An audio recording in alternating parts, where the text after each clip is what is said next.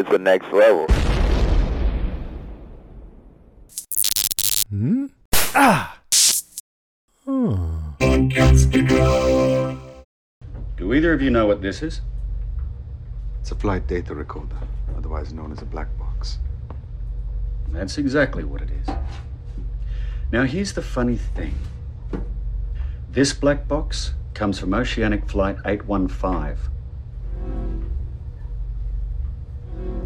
A salvage vessel recovered it from the bottom of the ocean. It took a considerable amount of Mr. Widmore's resources to procure it. It was found with the wreckage of the plane, along with all 324 dead passengers. That's not the complete story, as you are well aware, Mr. Girard, given the fact that you're standing here, breathing. The wreckage was obviously staged. Now, can you imagine what kind of resources and manpower go into pulling off a feat of that magnitude?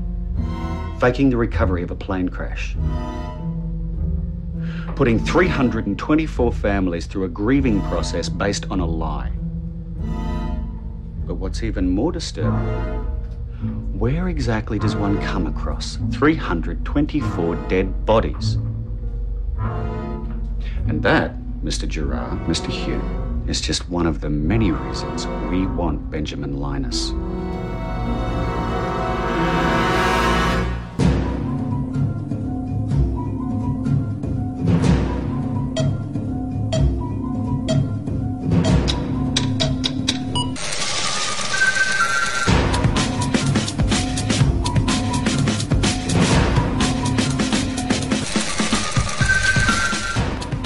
It's 2021.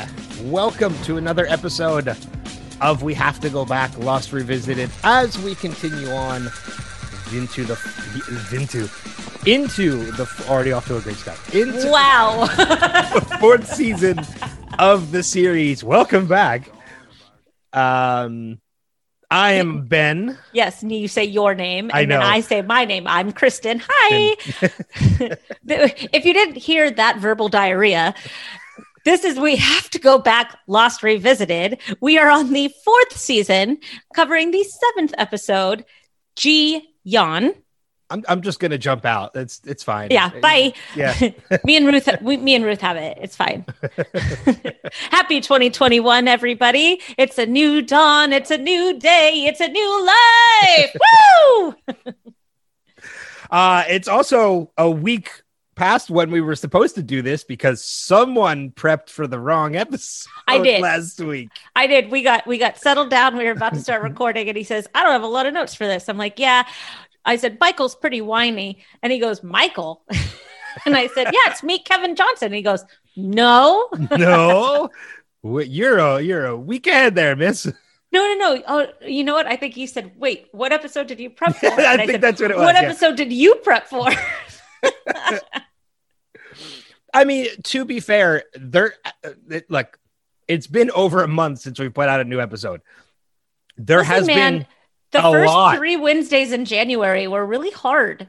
There has been, well, not even January, like even into December, like there's been, like, I mean, you had things going on with your family, with people getting sick. I had my mother contracted COVID, so I was dealing with that on my end.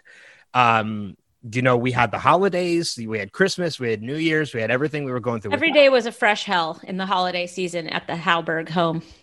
It was crazy that we just couldn't get our schedules together to record. So, I mean, so apologies to anybody out there who was waiting on new episodes, because it was just, I feel like you should be used to it by now. I know. We're so unreliable. And I apologize for that. We're incredibly unreliable. But you know what? It's a new year, and maybe we'll, have a New Year's resolution to actually put out an episode every week. Look, man, I think we can all agree that 2020 kicked us all in the rear a little bit. Yeah. And Ben's right. The last couple of weeks of the year, our family went through it. My husband got really sick. He got Bell's palsy. We thought it was a stroke. I had to have emergency wisdom tooth surgery because at the exact same time, my wisdom tooth decided to just grind into my nerves. my son had an appointment that we had to travel for that was canceled hours before the appointment. So we had to reschedule that traveling appointment. The only person that really was fine was my daughter. She was just kind of like playing her new video games, just coasting through life, wondering what was happening to her family. I should have podcasted with Danny. That would have been fun. Yeah, she would have liked that. I didn't want to go into too much detail about that's with fine. You, but that's fine. Since you're open about it, yeah, that's fine. Yeah, and then and then America almost fell, and now here we are a couple weeks later. So it's all good.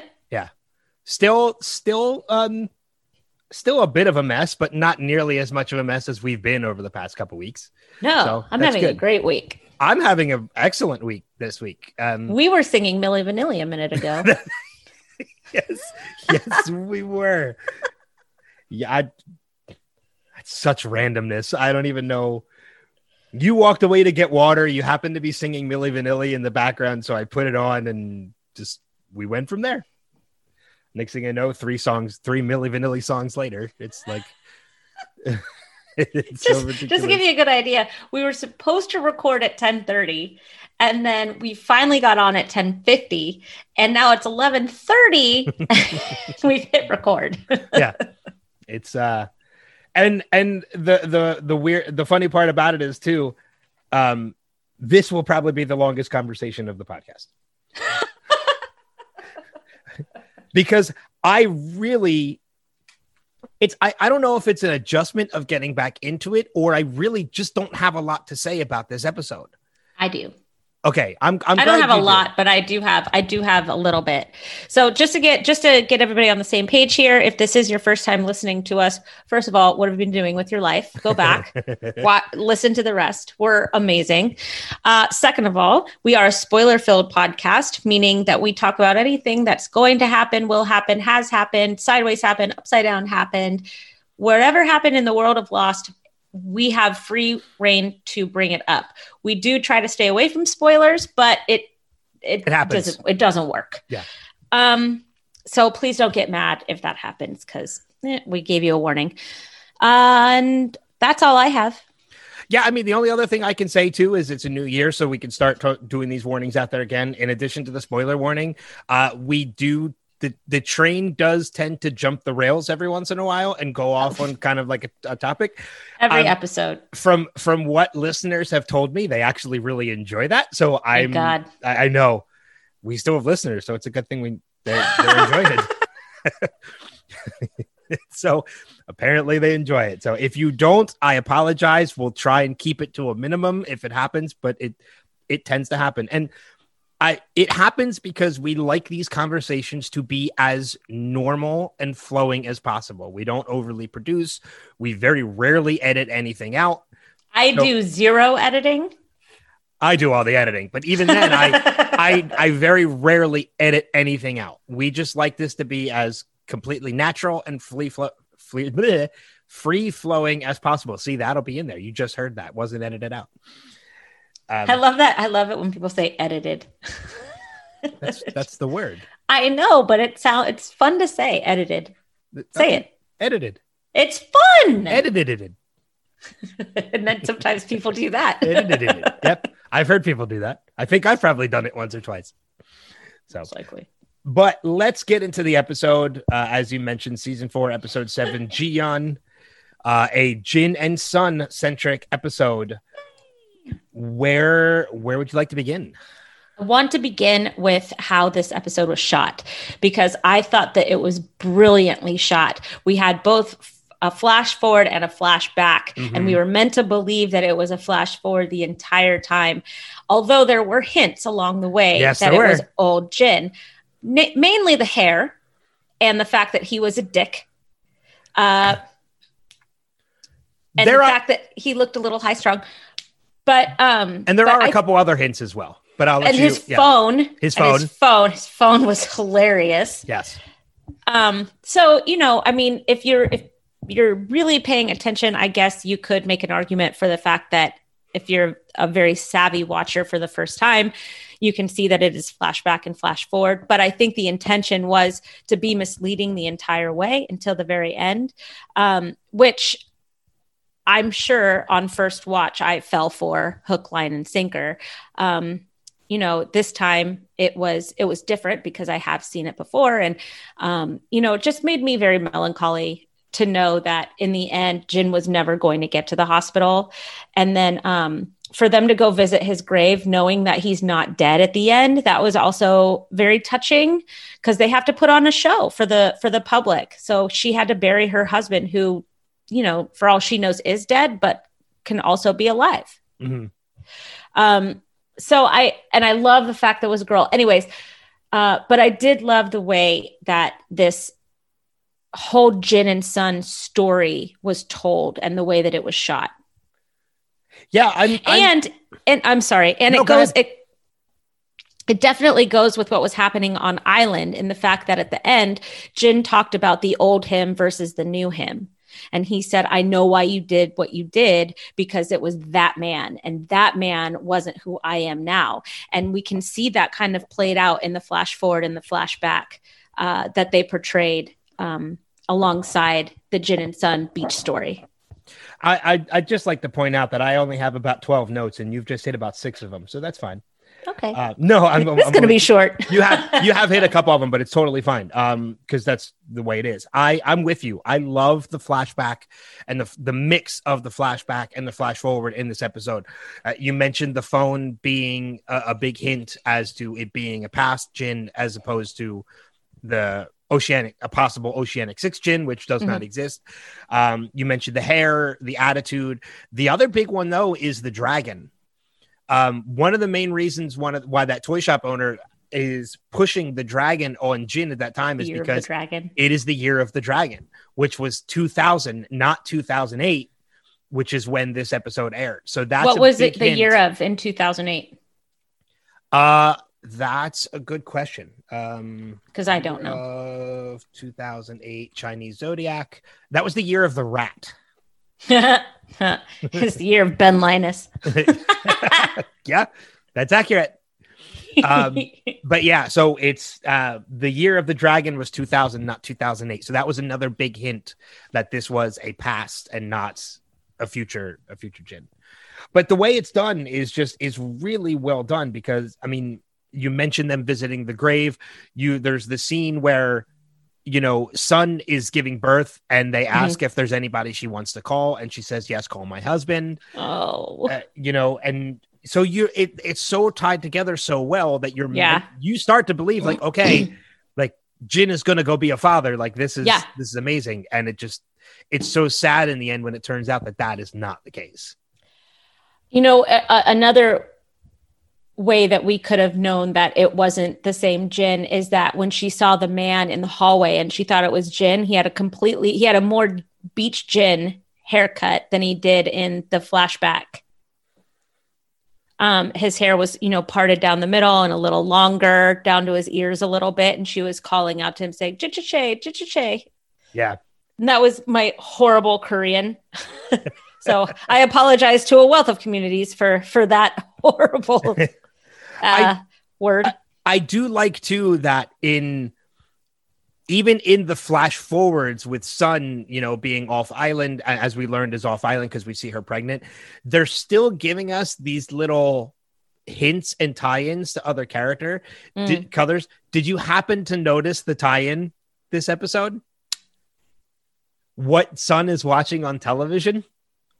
When she turns the television off, she was watching It was a little bit of razzle dazzle. It was Expose. It was the episode with Nikki and Billy D. Williams. It was her final episode of Expose. It's very quick because it's literally the camera panning up to the TV as she's turning it off. So it's extremely quick, but it's there. So I like that they did that as well. That's hilarious. Yeah, I liked it that Hurley was the one that came to meet their daughter. And he was happy that nobody else was going to be there. I wonder why that is, though. I think because it would be more of a reunion and less of it being all about Sun's daughter, or maybe he likes babies. I don't know. Jack's a dick. That's why I'm trying not to say it, but Jack's a drunk fool. Well, there's also no hints in this one. I don't think, correct me if I'm wrong. There's no hints in this entire thing as to, with the exception of maybe Hurley, as to when this falls in the timeline. Well, I would expect it has to be earlier on because Hurley does end up going a little crazy.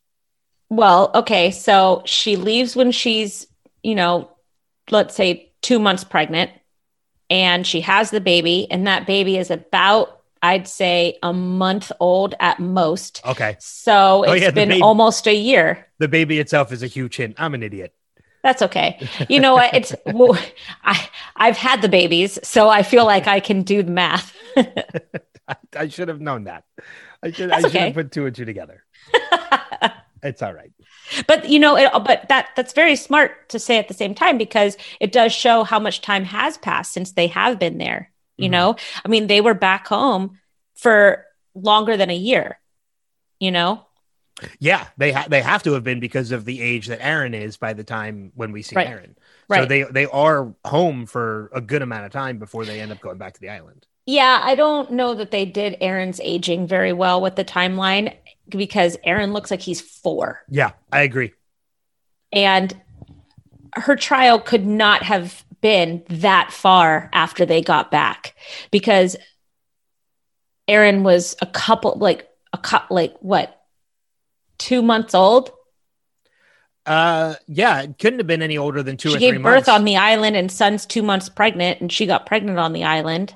Yeah, couldn't have been any older than 2 or 3 months by the time they got off the island. So, that doesn't make any sense unless they were there for like 2 or 3 years. I don't know. But that kid is 4, 3 or 4. The actor that's playing Aaron. I think I said the same thing when we were actually talking about that episode. That I felt like, how long have they been off the island at this point? Yeah, he's got a little kid room. He's in a bed. This isn't really Aaron. This isn't really Aaron. This is just Aaron never really made it off the island. Kate just replaced him with a baby just to make. Kate grabbed a kid. Yeah, this is my baby. This is Aaron. It's my blonde baby. Meanwhile, there's some poor woman. Where's my baby?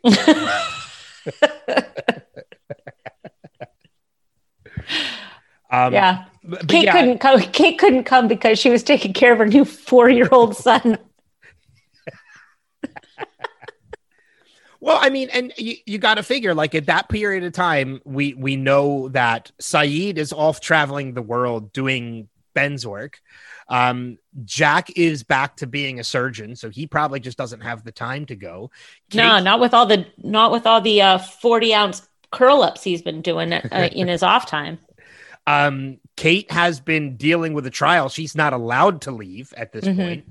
Mm-hmm. Hurley really is the only one that can go and visit Sun at this time. Yeah. So, when he asks, like, is anybody else coming? And Sun tells him no. Well, really nobody else could. That's interesting that you say that.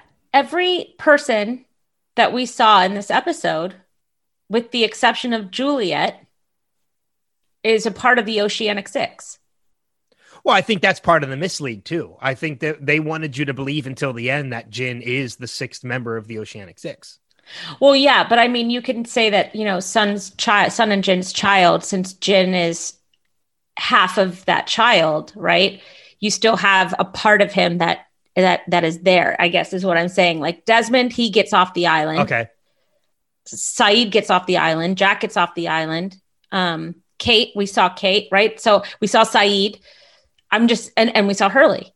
Well, but there's also a big Bernard and Rose, or at least Bernard element to this too. And Bernard never gets off. We knew Bernard was never going to leave the island, so that's fine. He's everybody's wise old owl right now. I love Bernard in this episode. I really do. It's something else we kind of have to dive into anyway. First off, I'm loving what they're doing with Jin's English at this point. Like when Jin is talking to Jack and Jack says, your English is really good. And he's like, well, Sun has been teaching me. Sawyer has also been teaching me. It's like, well, you might not want to listen to Sawyer when it comes to English. That's just. I was waiting for him to say like something foul. Yeah. To like say, Sawyer taught me the word, or some whatever. kind of nickname to call Jack, because that's what Sawyer taught him taught him to call him. So, but yeah, I mean, it's just, we've talked about this in the past too, about the tragic background of Jin and Sun's relationship because of where it's come from to where it is to where it ends up going. It really is a tragic love story, but these are some of my favorite parts of that, because we are seeing, I don't think there's been a bigger character arc than Jin. No. In this series. No. And there won't be. No, I really don't think there is. I think Ben is a huge character arc, but not nearly as big as Jin. Yeah. Sawyer. Because even Ben's arc dips from time to time. Like there are divots in his arc. It's not a clear I arc. think that he is a regular Richter scale of dips. It's not an arc, it's a wave. It's a wavelength. He's just like this the whole time. Good bad. Yeah. But Jin is such an extreme arc. I mean, if you look as far back as we know with Jin, he's a dick. He's more. He's a good man first. Oh, that's true. That's true. When he was trying to get a job, and that's true. Yeah, he worked at the hotel. Yeah. I mean, and now we're seeing elements of Jin where he's very loving. He's willing to learn English for his wife. He's incredibly forgiving in this episode because, I mean, we have that moment flat out where Juliet just flat out tells him Sun had an affair. I think we were all in Sun's hand in that moment. We're like, what is wrong with you? Well, but see, I kind of have to play devil's advocate on this one. Do it. Because while it was wrong that Juliet did that, and it's totally a bitch move, I understand why she did it. I completely understand why she did it. It was desperate times call for desperate measures. I think that Sun could have talked. Sun has this amazing way about her. And we've seen it in her several times. I think that she could have walked right up to Ben and convinced him to get her and Jin off the island. I do. Yeah. They gave Michael a boat and said, follow these coordinates. I'm not denying that at all. But also at the same time, there is no way on and off the island anymore. The submarine is gone. The sub is gone. The boat is gone. Well, how do they get on and off the island? This freighter's the only way. Okay. In my opinion, I mean, I could be wrong. And if I'm wrong, I apologize. You're right. But I mean, I'm looking at things specifically in that moment with Juliet. Like she was desperate to get Sun to stay because of everything. She was doing it in Sun's best interest.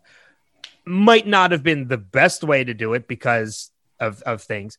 But it was desperate times call for desperate measures. It wasn't right, but I completely understand why she did it. Yeah. So yeah, I mean, look, yes and no, right? It's a gray area. It was an immense betrayal, but I understand desperate times call for desperate measures. But man, I was so glad that she hit her.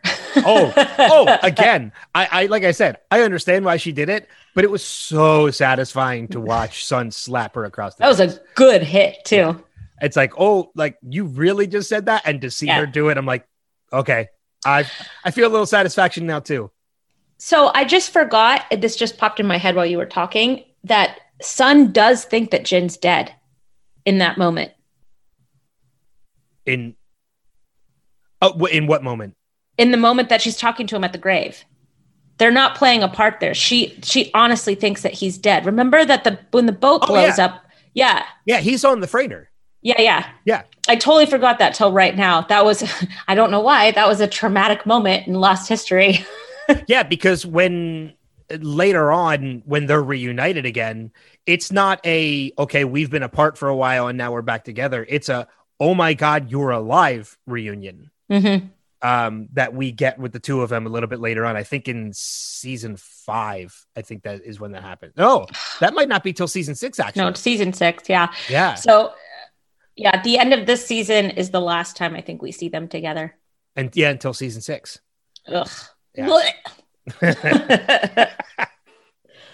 So, but I mean, to further on to the point that I was getting at, in the arc that Jin has over the course of the show, if this was an earlier time, even on the island, and Juliet had made that revelation and Jin went off. I mean, look, it happened before when Jin went to go help Michael with the raft because he wanted to get off the island. He wanted to leave Sun behind. Mm-hmm. But it's not even it's only a couple hours later that Jin has kind of looked inside himself and says to Sun, like, I forgive you.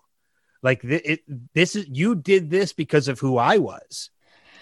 Yeah, it was the karma conversation for sure that I think flipped him. Yeah. He says, you do bad things and bad things happen to you. Mm-hmm. And I think that was such a simple way that Bernard was saying it to Jin in the boat, that Jin's broken English, what he understands, got through. Because then they caught the big fish and he's like, see, karma, good things, we're the good guys. Mm-hmm. And I think that Jin hasn't been called the good guy in so long that it probably hit him like a ton of bricks that he was a completely different person on this island than he was before they crashed. And so, Bernard, wise old owl, kicking ass and taking names every day. It's so funny that you call him the wise old owl too, because you're absolutely right. Like, it legitimately, that's how this conversation played out. Yeah. He went and had a conversation, a heart to heart with Uncle Bernard, and came back and apologized to his wife. Yes. Yeah. And I mean, again, you go back to an earlier time on the island with Jin, that would have never happened. No, he would have been at Locke's camp, or he would have stayed with Jack and told Sun, see ya, like, go ahead to Locke's camp. He already left her once. Yeah. So but Rose has also been kind of like, the mom, Aunt Rose to everybody else, right? Those two. I love Bernard and Rose. They're another, I don't want to say tragic love story, because I think in the end, we don't ever find out what happens to yeah, we do. They lived on the island. They built a hut. They just lived there. There was a follow-up to them. Was there? Okay. I couldn't, I remember in my head that they never leave the island. They stay there the whole time. Because I think even for a while, there was a theory until it was later revealed, the actual answer in season 6, before the end of the show. There was a theory that the man and woman they find in the cave in season 1 was actually Rose and Bernard. Because of the time travel, when time travel starts getting incorporated into the show next season, or more heavily into next season, that was the ongoing theory. People started thinking back to the man and woman skeleton in the cave, and people started thinking maybe that's Rose and Bernard. Well, it's not though. It's not. No. That's what I said. It's revealed in season 6 who it actually is. Right. Okay. But until that reveal, this can't still be a theory. No, until that reveal, that was the theory. Oh, I see. Yeah. Yeah. No, I mean, yeah, they had, they built their little hut. It's like Alone, the show Alone. I don't know if you watch the show Alone. Alone's cool. I've heard of a number of people watch it. I've never watched it. I love Alone. Our whole family watches it together. We watch, mice get cut up and cooked as we eat our dinner. Nice. Yeah, we're a weird family. But it's just like Alone, right? I mean, they built their own hut and they got their own fruit and they fish and they live off the land. And I think they even make animal hide clothes or something. That's how they are forever. Well, because I think even, and again, we're jumping ahead a little bit too, but I think even when, and I can't remember, I think, is it this season? Yeah, I think it's the finale of this season when the island starts jumping. Yes, it's at the very end, the last episode. Well, the finale is like 3 parts, so it's and we're actually getting close to it, as a matter of fact. At the rate we're going, it'll be next year. Excuse me, it will not. I We're know, going I'm to end this. No, this could be over by June. We're going to be By on June? Yeah. Wait, it is. It's going to be great. It's going to be great. We'll be through this season by February. Okay, March. No, we'll be done with the whole series by summer. I thought you meant this season. We'll be on to Once Upon a Time by summer, man. It'll be great. Okay, good. I agree with that. I'm excited. We're gonna have Danny jump on a couple of times too. That'd be fun, actually. Yeah, Danny's corner. What did you think of this episode?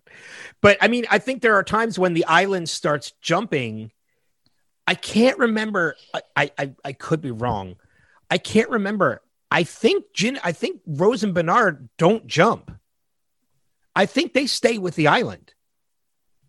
Because I think there are times they run into them as the island is moving. And we see them kind of like already established on the island. That I don't know. I don't remember. I'm going to have to go when we get to that part. I'm going to have to pay attention to it. Yeah. That I don't know. Well, we'll pay attention to it when the time comes. But let's talk about this episode again. Let's get back on track. Let's get back to this one. Let's talk about the fact that Sun does not trust Jack still. Yeah, she doesn't want to have any kind of conversations around him or with him. No. Yeah. Like she just stares at him. Like the way she stared at him, I was like, I feel like I should leave. There are daggers. I feel like I need to step out of the room and not listen to this part of the episode. You know what? I'm going to excuse myself. Well, but I mean, like, let's not forget too, she just received the information from Kate that these people were there to like stop a gas thing from going off. Like this is information she's just establishing. And at the same time, like she knows the connection between him and Juliet. She doesn't trust Juliet. So it's kind of by extension right now, she just does not trust Jack. Well, with good reason. He's not trustworthy. Not at this point. I think he's got more of his own interests in mind. I think he claims it's for the good of the island, but I think it's more, he's got his own interests at heart right now. All the time. Whispering does not help on a podcast. Whisper campaign.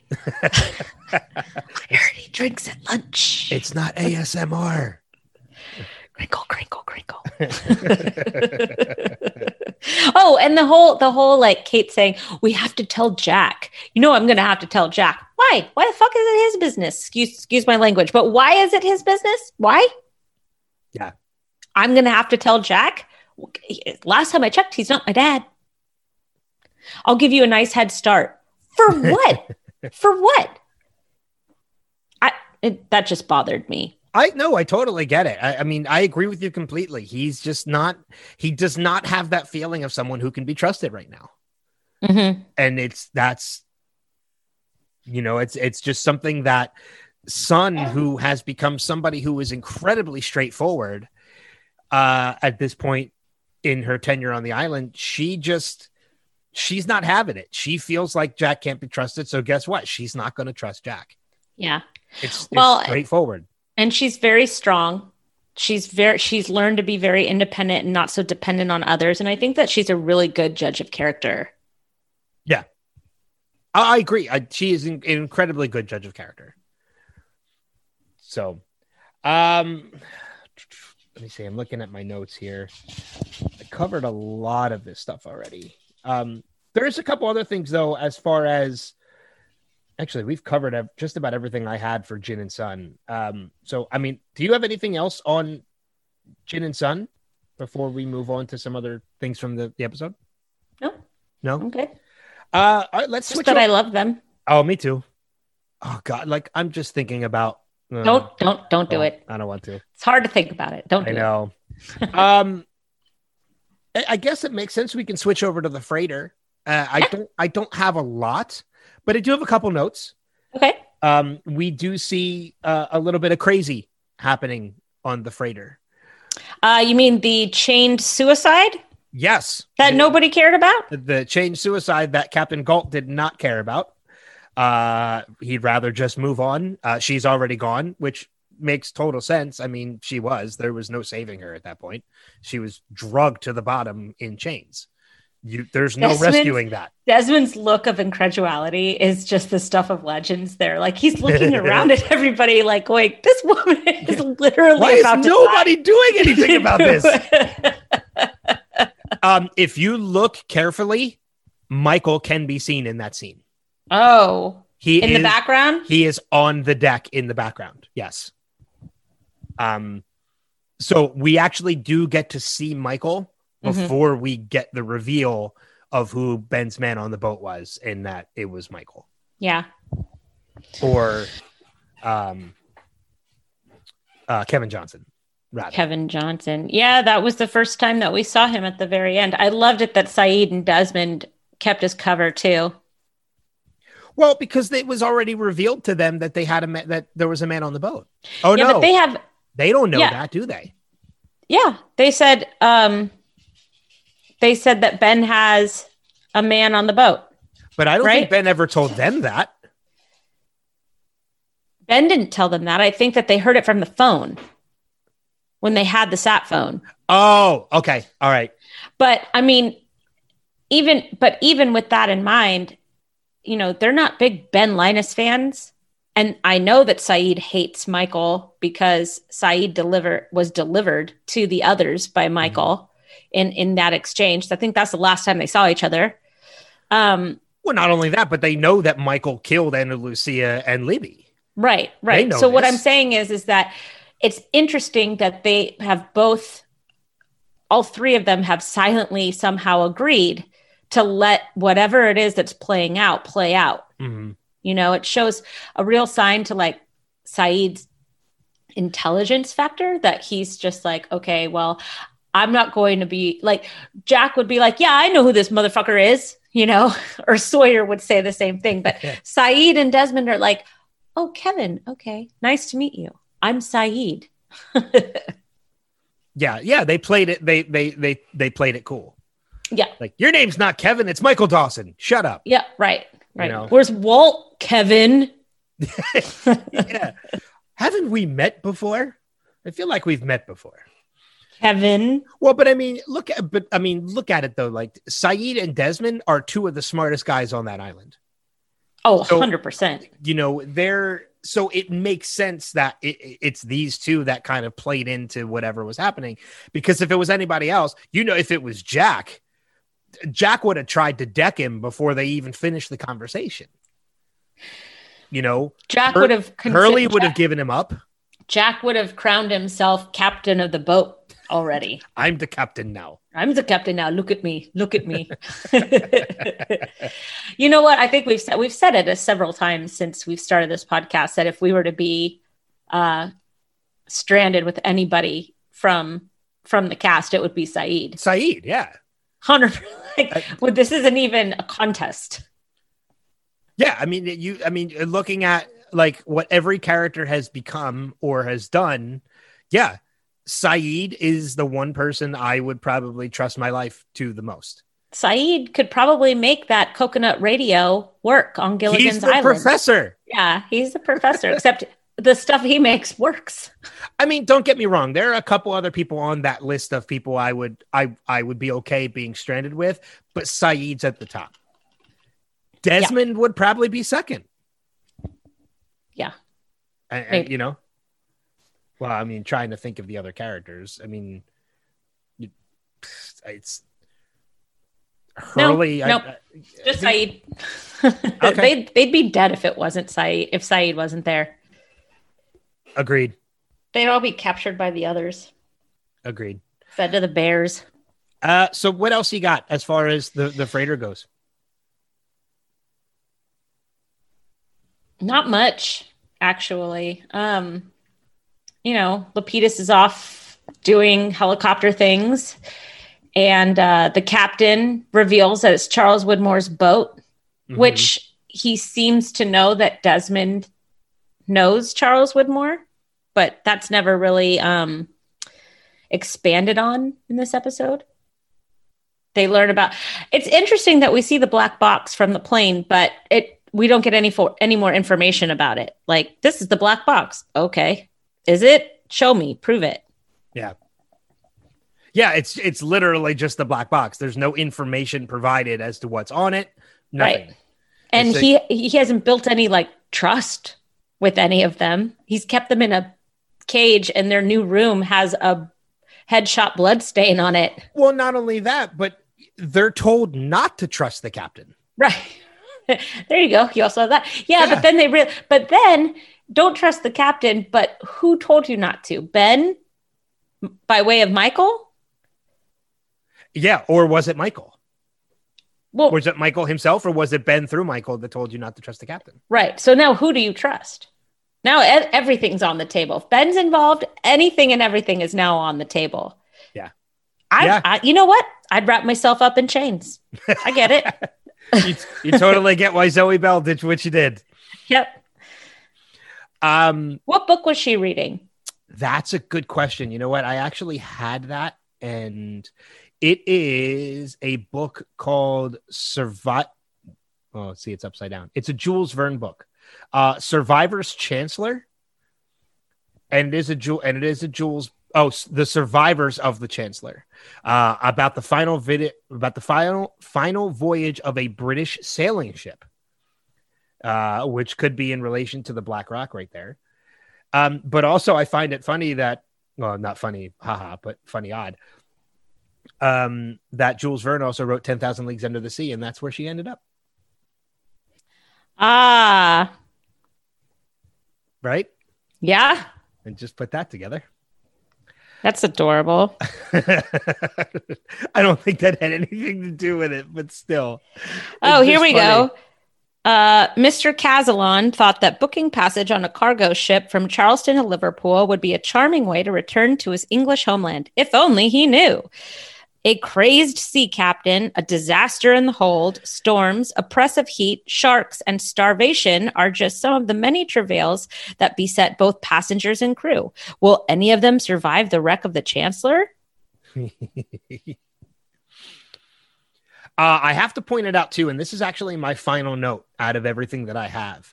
The name Captain Galt is also very fitting to this. It's not just a happenstance like, oh, let's just call him Galt. Captain Galt is a well-known captain from literature. And I'm going to read you some of the description of Captain Galt, and you'll see exactly why it kind of fits. Captain Galt seems to be a captain for hire and operates a different ship in each of the stories. Some take place in England, some in the United States, some in Havana, some in Europe. Galt himself is a morally ambiguous character who follows the pattern of many famous fictional criminals.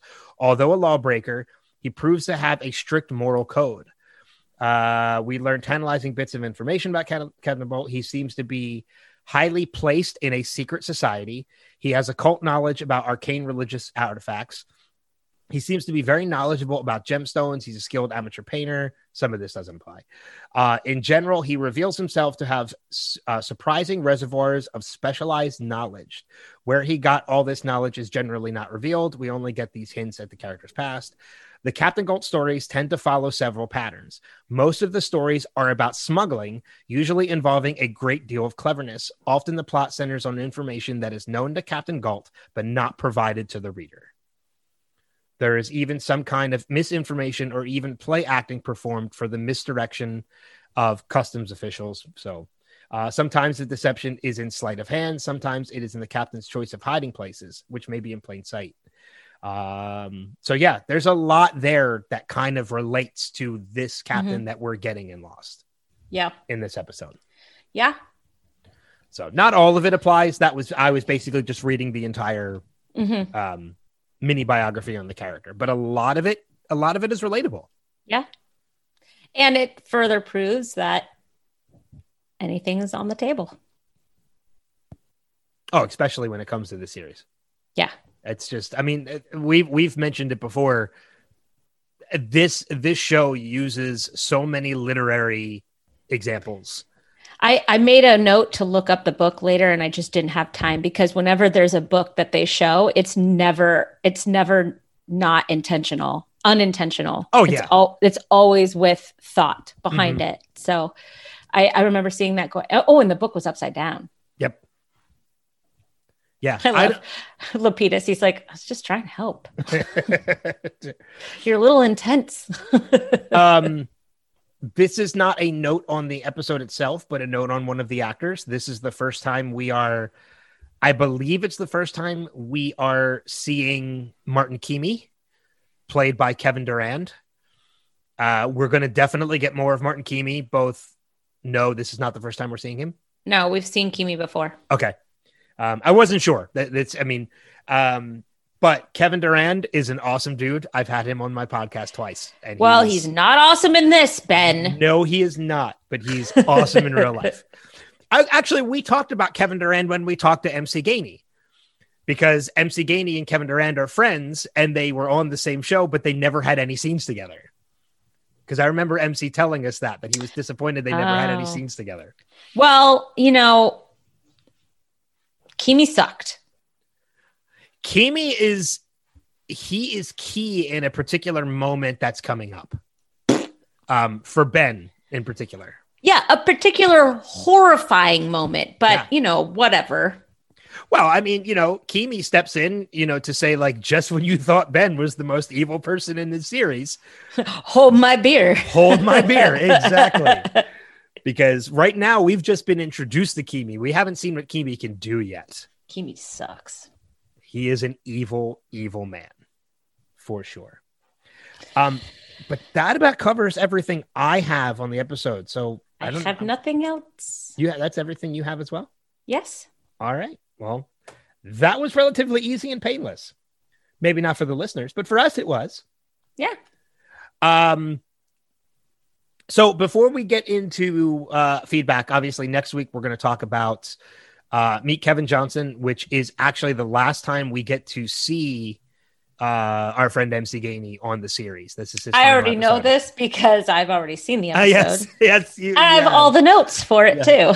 Which is good. Now I'm the only one that has to prepare. But yeah, it's the last time we get to see our friend MC Gainey in the series. It's his final appearance in the show. But it is a Michael centric episode.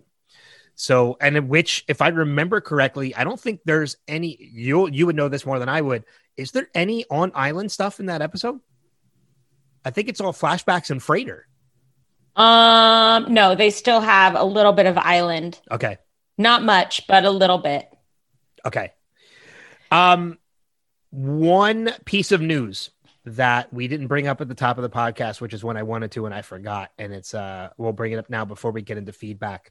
Unfortunately, there's been a passing in the Lost family.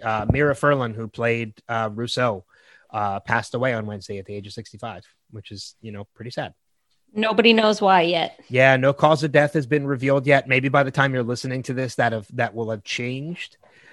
But yeah, it's an unfortunate passing in the Lost family, as well as other things like Babylon 5 and some other projects she's been on as well. So apparently they've known for some time that her health has been fading and they hope that she would improve. But unfortunately it didn't happen and she passed away.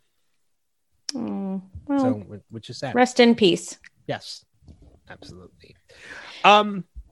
That brings us to our feedback for the week, which we've been sitting on for quite a few weeks, but now we're finally going to get to go to it. I know Des says his subject says, if I'm late, I'm late. Yeah, nope, you're not late, Des. Man, you sent it weeks ago. Plenty of time. But you know what? You brought it up. Why don't we kick it off with that, with Des's email? Okay. Des Combs says, so I do like this episode, but it isn't the best for a rewatch. The first time I saw it, the ending was heartbreaking, but when you know the twist, the whole episode kind of falls flat. I like Sun, but she will turn on you in a minute. Juliet, despite her flaws, was just trying to help her. And Sun treated her like garbage. No. I disagree with you, Des. Even when Juliet told Jin about the affair, she was trying to keep her safe. Had to keep this short. Tons to do. Hope everyone has a happy and safe holiday. Sent for my iPhone. We did. And we appreciate it. Which leads us to our voicemail, which, let's be honest, it would not be a complete episode if we did not have a voicemail feedback from our friend Steve Brown. So we're going to go ahead and play that now. Hey, I am not a doctor. I'm not have fathered any children, as far as I know. So I am not going to make any comments about the birth because I don't have any clue about why you would go from we got to do a C-section to, oh, the baby's coming out now. There, I'm done. No more about that. Hey, Ben and Kristen, it's Steve, and I'm watching J-U-G. How do you say it? For the first time. I'm going to watch it again and send in some more thoughts, but I wanted to get that out. All right. Okay, I just finished watching it for the first time. I'm going to watch it again, but I want to send this in just so I don't miss the deadline because this week and leading into Christmas has been so crazy for me. I don't want to miss the deadline. So the plane crash, okay, we confirmed that who the six are. The plane crash occurred on September 22nd, 2004. That's the date that's on Jen's tombstone. So that gives us a date. Some things that we could have keyed in on the first time we watched it, knowing that this is a flashback and a flash forward and a present day. If we had a flash sideways, bam, we'd be like in crazy lost, like pink lines, or what do you call those things when you connect all the dots? Anyway, I'm so confused. But anyway, so we had a flashback, a flash forward, but some of the things that could have told us that this was that the scenes with Jen and the panda were actually a flashback is the phone that he's ringing. The guy's ringing, he's carrying. The guy says it's the year of the dragon, which wasn't anywhere near 2004, 2005. Anyway, yeah, just another great episode that I'd forgotten all about. I cried like a baby during a couple moments in this episode with Jen. And before I sign off, I've gone way too long. Bernard is freaking wise, man. Like, he saw what was going on with Jen and Son, and he knew he needed to pull Jen aside and give him a talking to. Okay, I can't wait to hear you guys' discussion of it whenever this occurs. All right, talk to you later. Whenever you post it. All right, love you guys. It's been a month. It's been a month.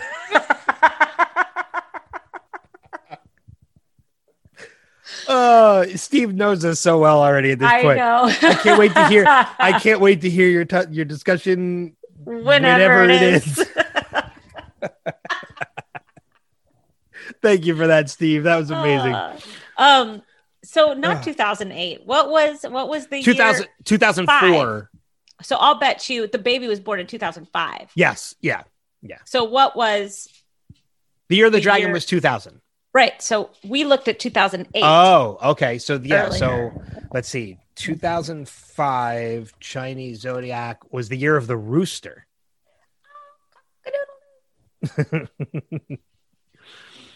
So yeah, that's interesting. I wonder what the Korean man was not saying here. Have a rooster. Hey, we're back in the year of the rooster again right now. Actually, 2021. It's the year of the wood roaster. Rooster. We could have Coco Van. That is rooster. Is it?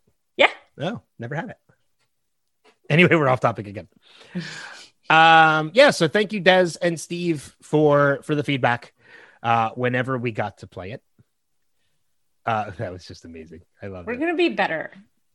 It's a new day. It's a new year. It's a new everything. Yes. We're going to try and be better. We're going to promise to try. We're going to be better. Okay. Agreed. We're going to be better. We're going to be better at this. But you know what? On that same note, if we're going to be better, we want you to be better. We want more feedback.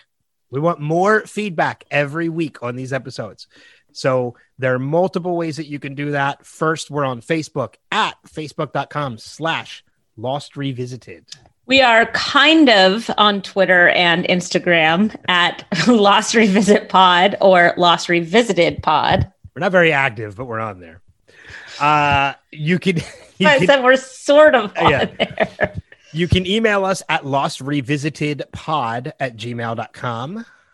And if you'd like to leave us a message, you can record yourself and send it to our email address. So as we usually do, we usually give out some recommendations on things we've been checking out that we would encourage other people to check out. And it's been a good amount of time, so I'm sure there's definitely some recommendations from both of us on some things that we kind of want to lean people towards. So I'll send it over to you. What do you got for recommendations this time around? Well, I said it earlier. We've been watching a lot of Alone lately. Okay. And I'm reading a John Grisham book right now, Sycamore Row. It's a follow-up to A Time to Kill. Okay. Well, with the same lawyer character, Jake Brigance. But the real follow-up to Time to Kill is apparently coming out or is newly out, called A Time for Mercy by John Grisham. But I wanted to read the second Jake Brigance before I got to the third Jake Brigance. And what else? Grisham tends to be a lot of like law. Yeah, right? I love it. Okay. I love it. Well, he's a lawyer. Okay. Well, that makes sense then. Yeah. And you know what? We're just kind of going through, we're in that weird stage of television where like nothing's really on. So we're catching up with SWAT. Okay. We really like SWAT right now. Yeah. Okay. It's like super boring. We're just trying to get through the day, honestly. Everything's hard. It's totally fine. How about you? So I've been watching The Stand, which I've actually been podcasting on with Rima, who some people might know from other Podcastica podcasts. We've been doing that over on Strange Indeed for the past couple weeks, and we're getting ready to do our 6th episode of that. And then after episode 9, I'm done with Strange Indeed, and our friend Paige comes back. I've also been rewatching a show called Raising Hope, which it's such a good show. It was a show that I don't know why it popped into my head. I'm like, you know what? Like I want to go back and just revisit the first episode to see if it's what I remember. And I'm now in season 2, and there have been so many moments that I have been left hysterical. Garrett Dillahunt is, with as many dramatic roles as he's played, from Fear the Walking Dead and Deadwood and Terminator Sarah Connor Chronicles, is absolutely fucking hysterical on this show. He is so damn funny. Cloris Leachman is a legend. She's absolutely hysterical. Martha Plimpton is hysterical. The entire cast is hysterical in the show. That I forgot how funny that show was. And I wish it went for longer, because it only ran for 4 seasons before it got canceled by Fox, which Fox is notorious for doing. It's oh my God, I'm having so much fun rewatching that show, because it's almost like it's the first time I watched it. Yeah. Because it's been so long. And I'm just there was literally, I got my mom into watching it, so now my mom is watching it for the first time. Season, I know it's very specific, but there's a season 2, episode 2, the opening of the show. There is a moment with Garrett Dillahunt where he's skimming a pool at a rich person's house, and he's really has to use the bathroom. So he sneaks into the house to use the bathroom, and he sees a picture of another character and realizes that she's rich and her family comes from money. And there's just a moment, and I honestly think it is comic genius of him trying to process that this person comes from money while having to use the bathroom. He doesn't say a word, but it's literally like a minute long where he doesn't say anything, but his facial expressions of trying to figure out which one is more important. I swear to you, I had tears in my eyes. I was laughing so damn hard at that.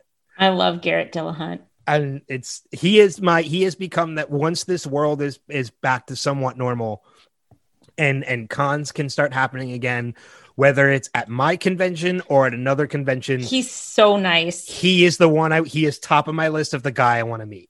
He's so nice, so humble. He's great. That's what I've heard. See him a couple of times. That was cool. He's never been at any events I've been at, so I've never had the opportunity, but I want it now. I hope I get it eventually. I'm going to try and get him on my podcast too. Oh, fun. to talk to him. So, but I mean, other than Raising Hope, which I just went off on for too long, WandaVision just started. I've been watching that. I'm reading right now. I'm reading. God, I can't remember the whole title of it, but I'm a big autobiography guy. I like reading autobiographies, especially about like actors and comedians that I know. And right now, I'm reading Craig Ferguson's memoir, which I'm really enjoying because I'm a huge fan of Craig Ferguson. Nice. So, but other than that, I think that's basically all I've really been into lately. So, other than obviously The Office and Parks and Rec and Brooklyn Nine-Nine, and I still shuffle through them from time to time as well. All the time. So, I rewatched all the Avengers movies over the point when we were on the break. That's awesome. Yeah, I watched Avengers, Age of Ultron. I watched Civil War, even though it's a Captain America movie. It's basically an Avengers movie. Yeah, it's Avengers. And then I watched Infinity War and Endgame back to back, and still cried like a blubbering idiot at the end of both happy tears and sad tears at the end of Endgame. All the feelings. It's the one movie I saw on opening night that was such an incredible theater experience that I wish I could just hit a reset button and experience that movie for the first time every time I watched it. Mm-hmm. So, but yeah, I think that just about does it for this episode of the podcast. Any final notes from you before we wrap things up? Nope, I'm good. Cool. So we're going to be better. We're going to be back next week. Yep. So we are. We're going to be, I'm already ready. I know you already watched it and took notes. I have to watch it now. I'm good to go. So if we're late, it's because of Ben. I just want everybody to know if we're late, it is because of Ben. Yeah, put it all on me. It's always fine. my fault. I'll take it. We hope everybody had a great holiday.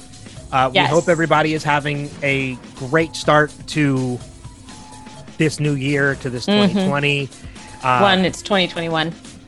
Oh, crap. You're right. 2021. Sorry. That's what I meant. But until next week, thank you guys for listening. Thank you for providing feedback. Thank you for being a fan of the show. But until next time, we'll see you guys further on down that rabbit hole. Take care. Bye.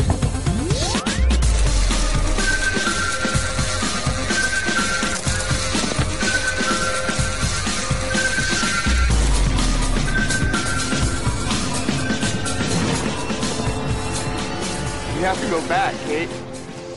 We have to go back!